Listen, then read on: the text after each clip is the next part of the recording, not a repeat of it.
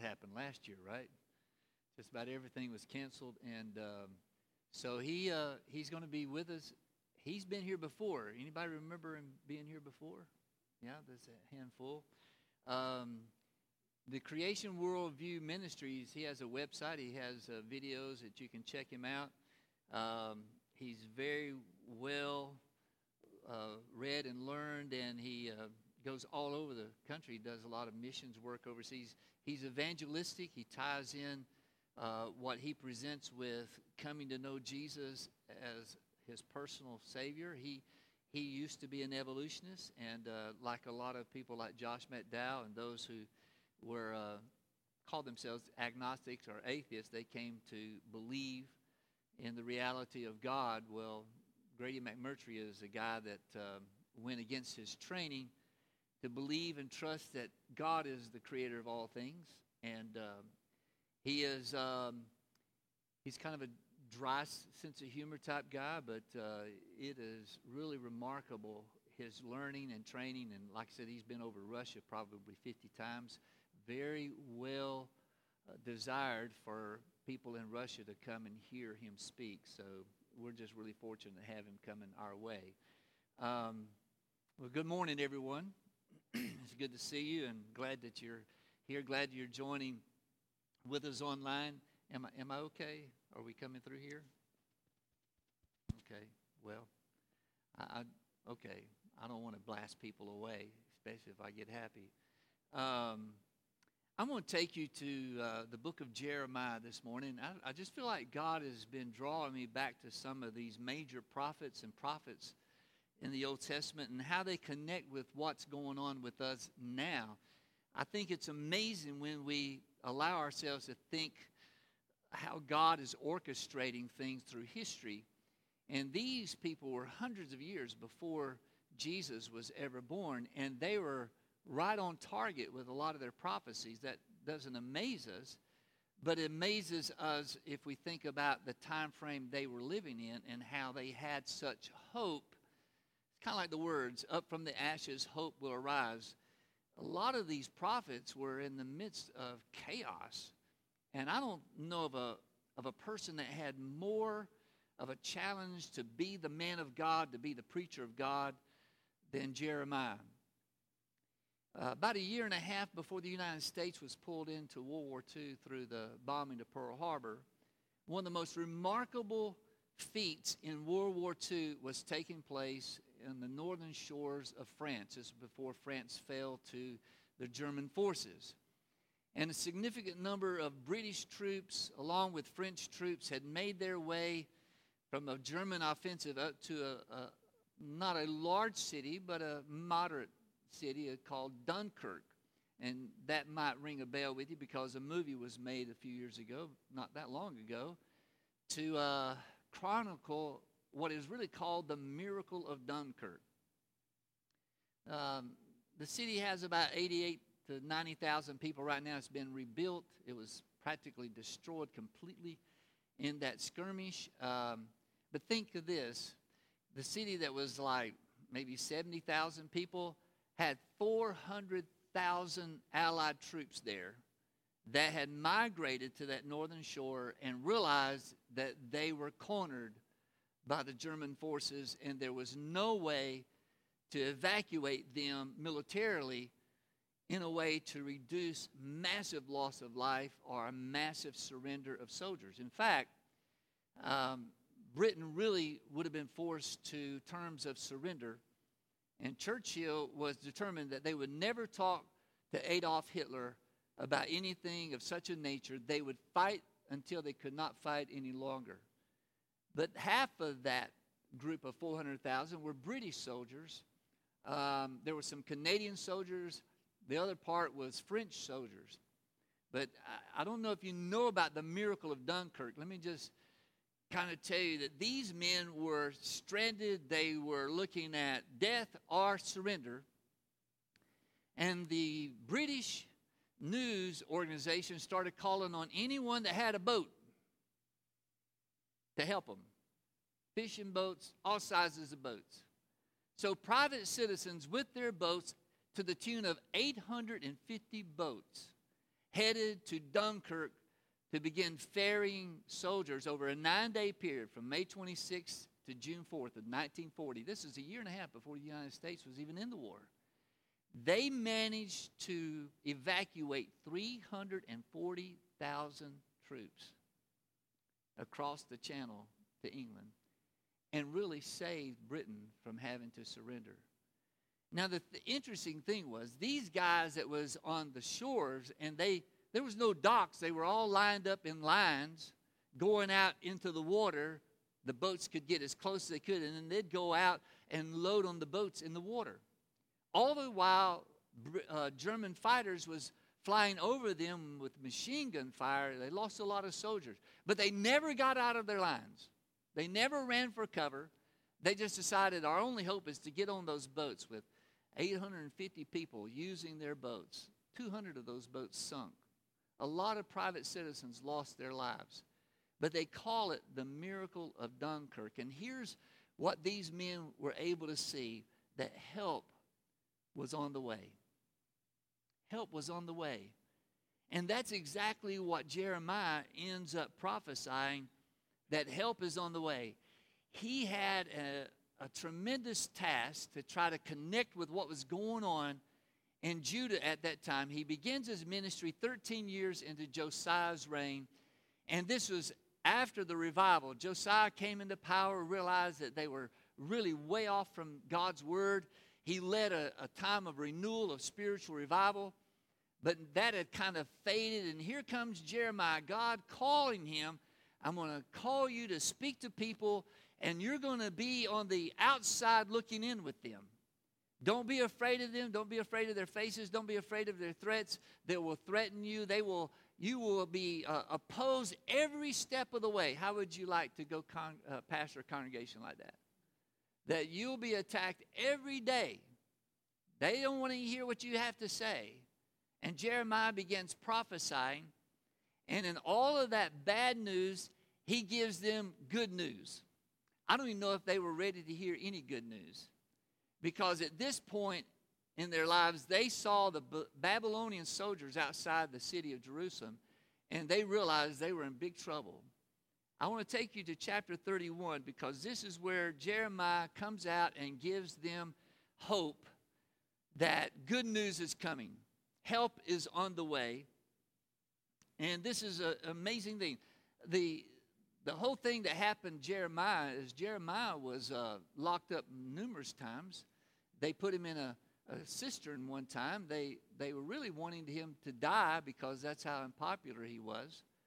And when the Babylonian Empire flooded over into Jerusalem, the commander of their forces found Jeremiah in chains in a prison cell and released him. And this is what the commander said to him, says, you can go with me. I'll take you back to Babylon. I'll take care of you personally because you told the people the truth. We've heard about you. You were a voice of truth and integrity, and we want to take you, as unpopular as you are, I'll take you back to my place, and I'll take personal care of you. Well, he turned them down. He stayed with the poorest of poor, and I'm not going to chronicle everything that happened to him, but the closest people to him were killed, and he ended up heading to Egypt, and he dies in Egypt. In the midst of all of that, he gives this prophecy in Isaiah 31. I'm going to pick it up in verse 31 if you're there. The days are coming, declares the Lord, when I will make a new covenant with the people of Israel and with the people of Judah. Interesting that he said Israel, because Israel had long been decimated by the Assyrian army. And this was just Judah, the fading years of Judah. It will not be like the covenant I made with their ancestors when I took them by the hand to lead them out of Egypt. It's not going to be like the covenant that I brought them out of Egypt, because they broke that covenant. They broke my covenant, though I was a husband to them, declares the Lord. Well, this is the covenant I will make with the people of Israel after that time. I will put my law in their minds and write it on their hearts. I will be their God, and they will be my people. No longer will they teach their neighbor or say to one another, know the Lord, because they will all know me, from the least of them to the greatest, declares the Lord. For I will forgive their wickedness and remember their sins no more. I don't know if the people could really wrap their minds around that kind of a promise, because the promise didn't look like it was going to be anywhere near fulfilled in their lifetime. It wasn't fulfilled, not even close to being fulfilled. Not even in Jeremiah. I think Jeremiah knew that what was going on is the temporary destruction of his nation. And there was nothing going to stop that. This was the judgment of God. And the preacher who declared this new covenant in chapter 31, as he records this, God is speaking to him. He says, you tell the people I'm going to establish a new covenant, not like the one that brought you out of Egypt. This is going to be a totally different covenant. It's not going to be an external behavior covenant. It's going to be an internal transformation covenant. And the preacher who was writing this never realized it. The Babylonians, well, they were ruthless. Once they got inside the city, they destroyed everything. They burned the king's palace. They burned the temple down. They burned buildings down. They destroyed the walls of the city. And once the city was overrun, it was like massive destruction and massive loss of life. And yet Jeremiah was telling the people in the face of this, help is on the way. It's almost like, I'm hesitant to even talk to people about the virus, because no matter what good news comes in, somebody's going to come along and say, but you can get it a second time. And I really appreciate that, since I've already had it once, so I can always think about I can get it the second time. Isn't that encouraging? And it seems like no matter what good news comes along, someone has got a report or an article or something to say, but none of that is going to happen. And it's probably when he was writing this and declaring this, there was probably people shaking their heads. I don't know where you're coming from with that, because it doesn't look like there's going to be anything new happening to us than what's outside the walls of this city. So Jeremiah here, bound in chains, was released, and yet he had prophesied this, that the days are coming, what the Lord told him, the days are coming that I will make a new covenant. There's help coming. There's help coming in a new covenant, a new arrangement that God is going to have with his people. It won't be like the old covenant. It won't be like those who came out of Egypt.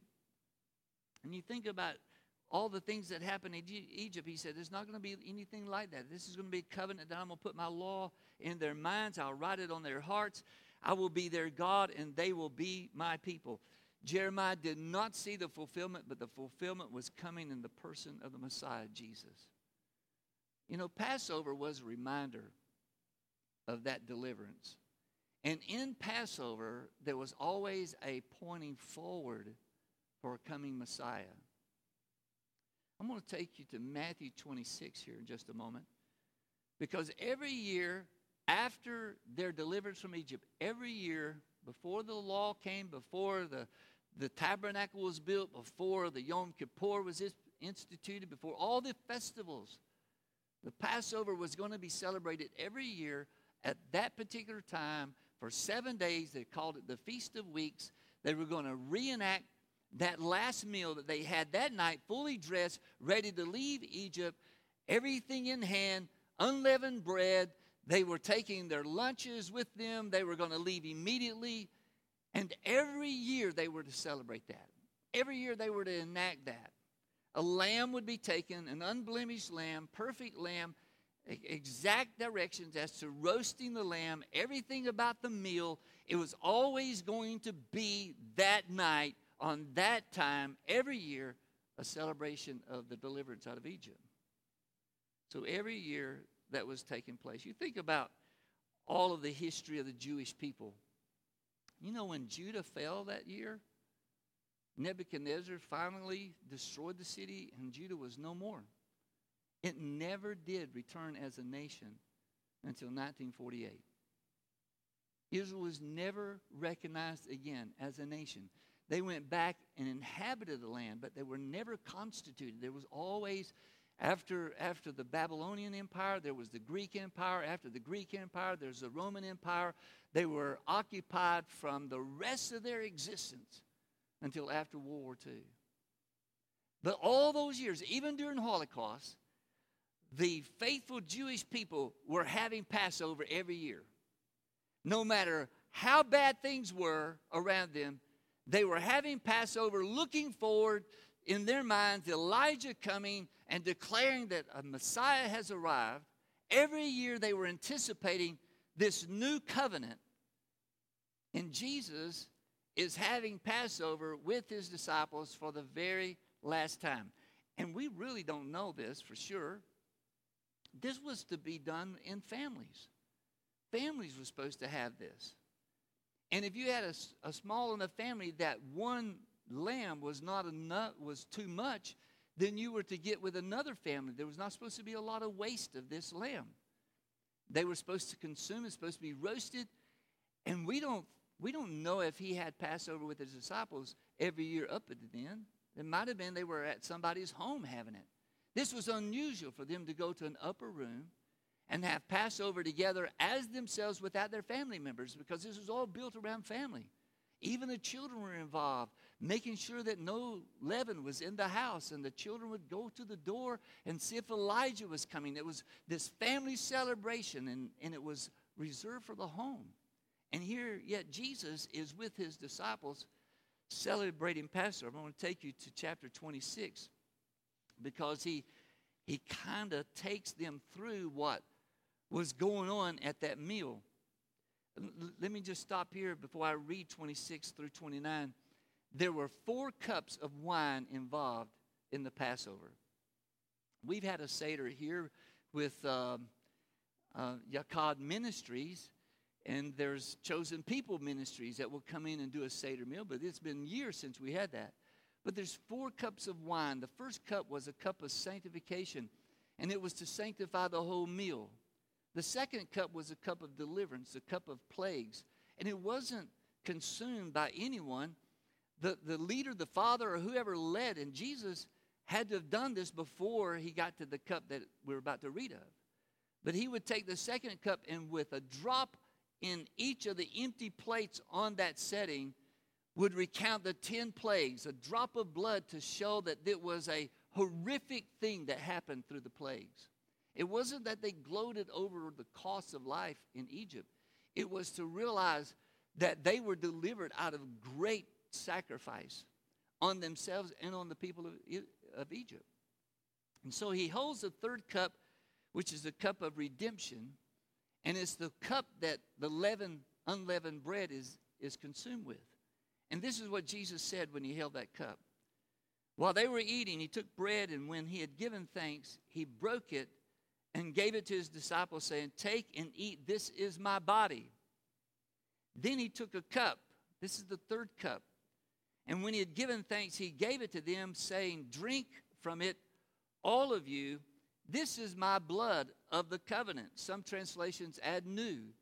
This is the blood of the new covenant, which is poured out for many for the forgiveness of sins.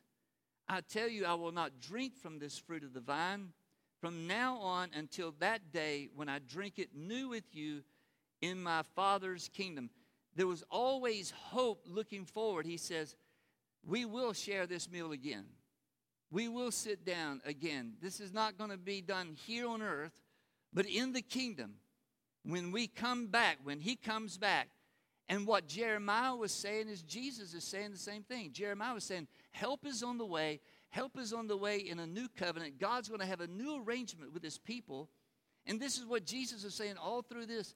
He was the sacrifice, but he's telling them that hope is going to arise out of the ashes of what you're about to experience. And he promised that he would go and prepare a place for them.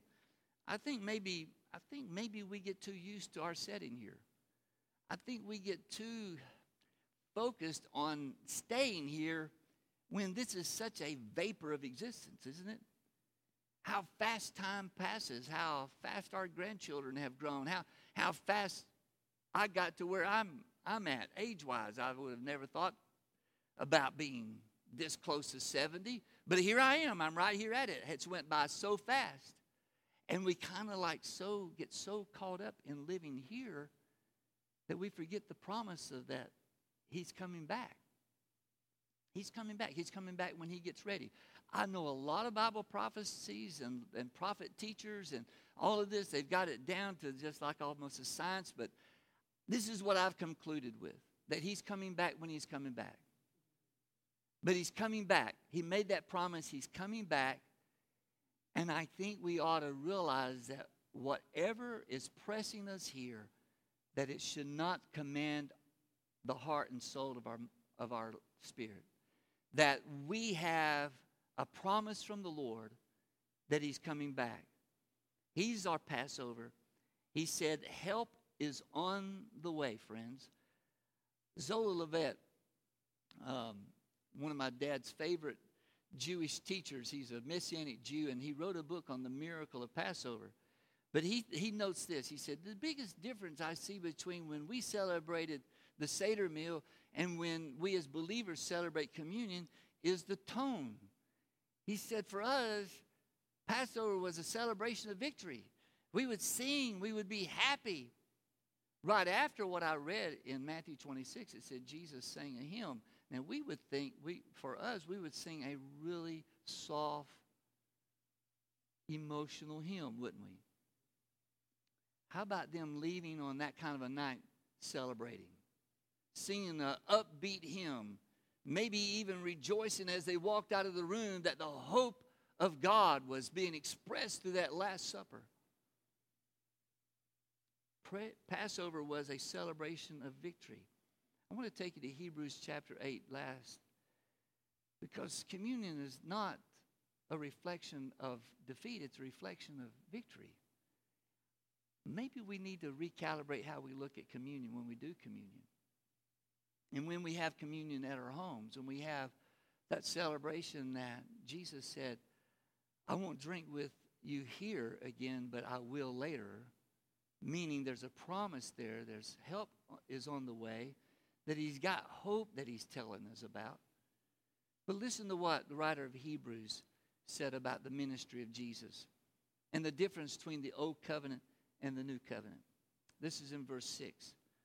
But in fact, the ministry Jesus has received is as superior to theirs as the covenant of which he is the mediator. He is superior to the old one, since the new covenant is established on better promises. It doesn't mean that the old covenant was a bad covenant. It was limited. It was about the temporal setting, about behavior and how we acted in life and how we went through the motions. It was all about the externals. And yet he said there's a better promise, because this is not going to be the externals. This is going to be internal.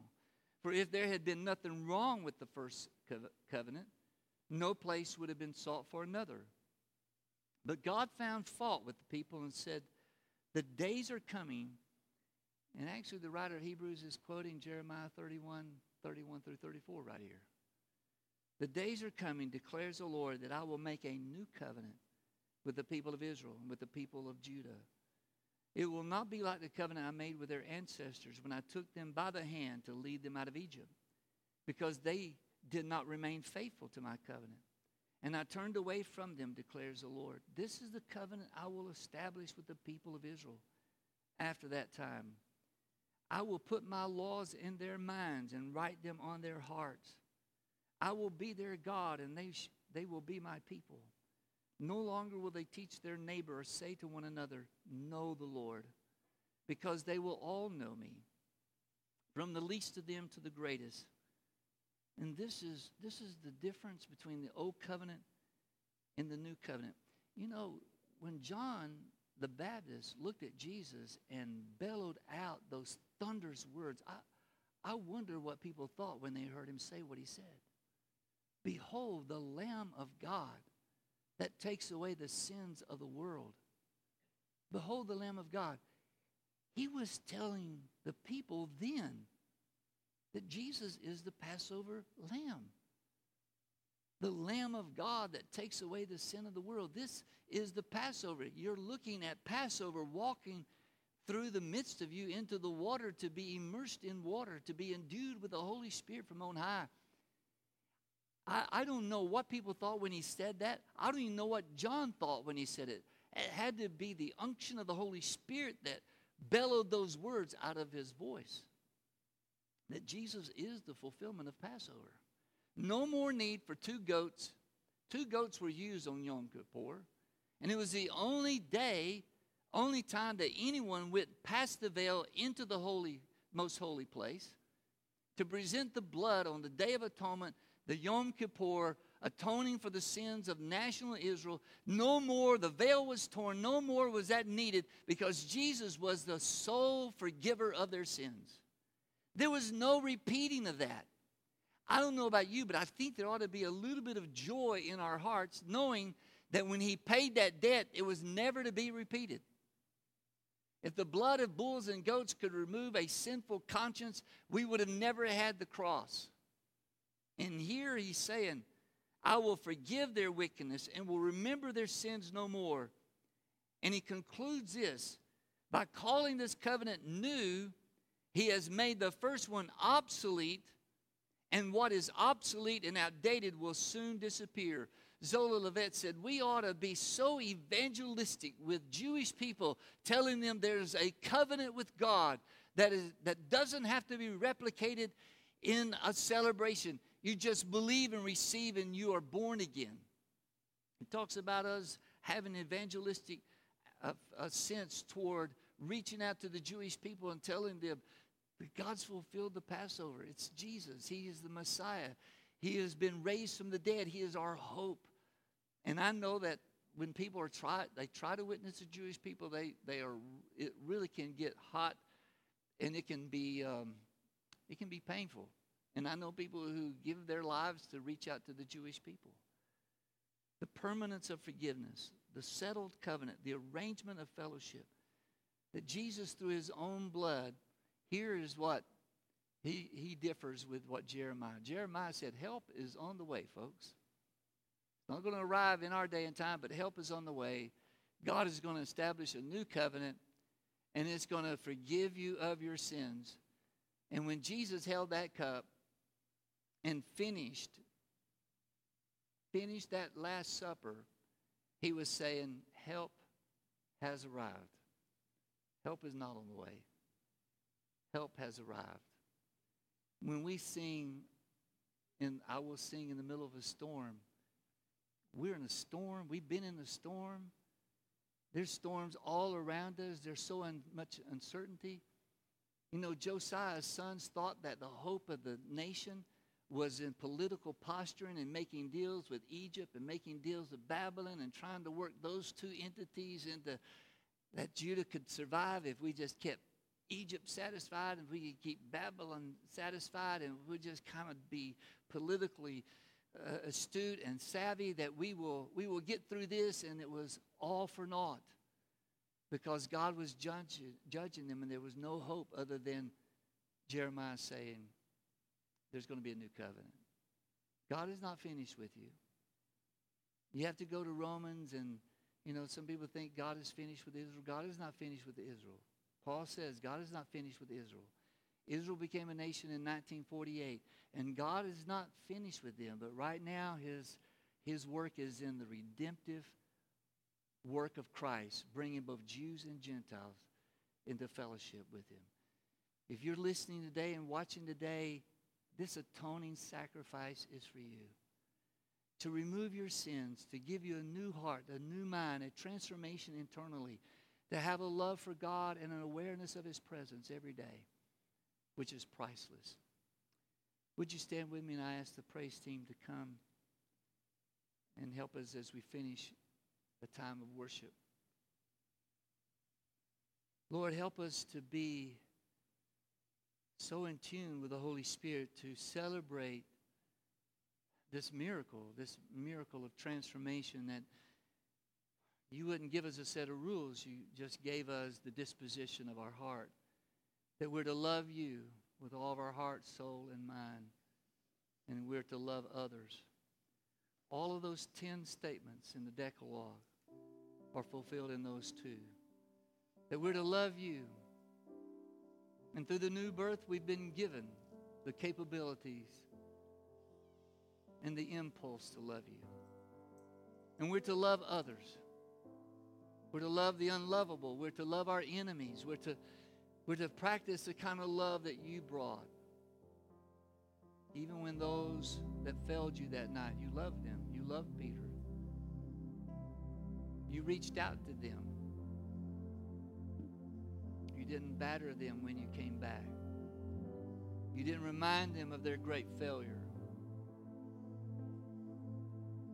You were there to encourage them. Lord, there's people here in this room need encouragement. There's people watching us that need hope. There's no substitute for hope. There's nothing we can grab onto that gets us through the uncertainties of life except trusting you and the help that you give us and the promise that you are coming back. Our world is in such chaos, Lord. Our nation is in such division and turmoil. How we need a move of your Holy Spirit. How we need a move of your Holy Spirit in our own lives, Lord. Lift the despair off of us. Peel away fear. Peel away the pain of loss that people have felt and still feel. Remove the uncertainties of things that we see from dominating our minds and bring us back to your words, that you are here to help us. You are here to comfort us. You are here to strengthen us. You are here to give us power from on high. You are here to immerse us in your Spirit, that we will receive power after your Holy Spirit is poured into us. And we would be fearless in the face of opposition to say, there's hope. There's hope for us. There's hope for this world. But that hope is in you, Jesus. We need a breakthrough. We need a serious breakthrough, Lord.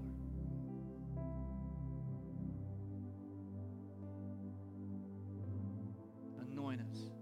Anoint us with the freshness of your presence.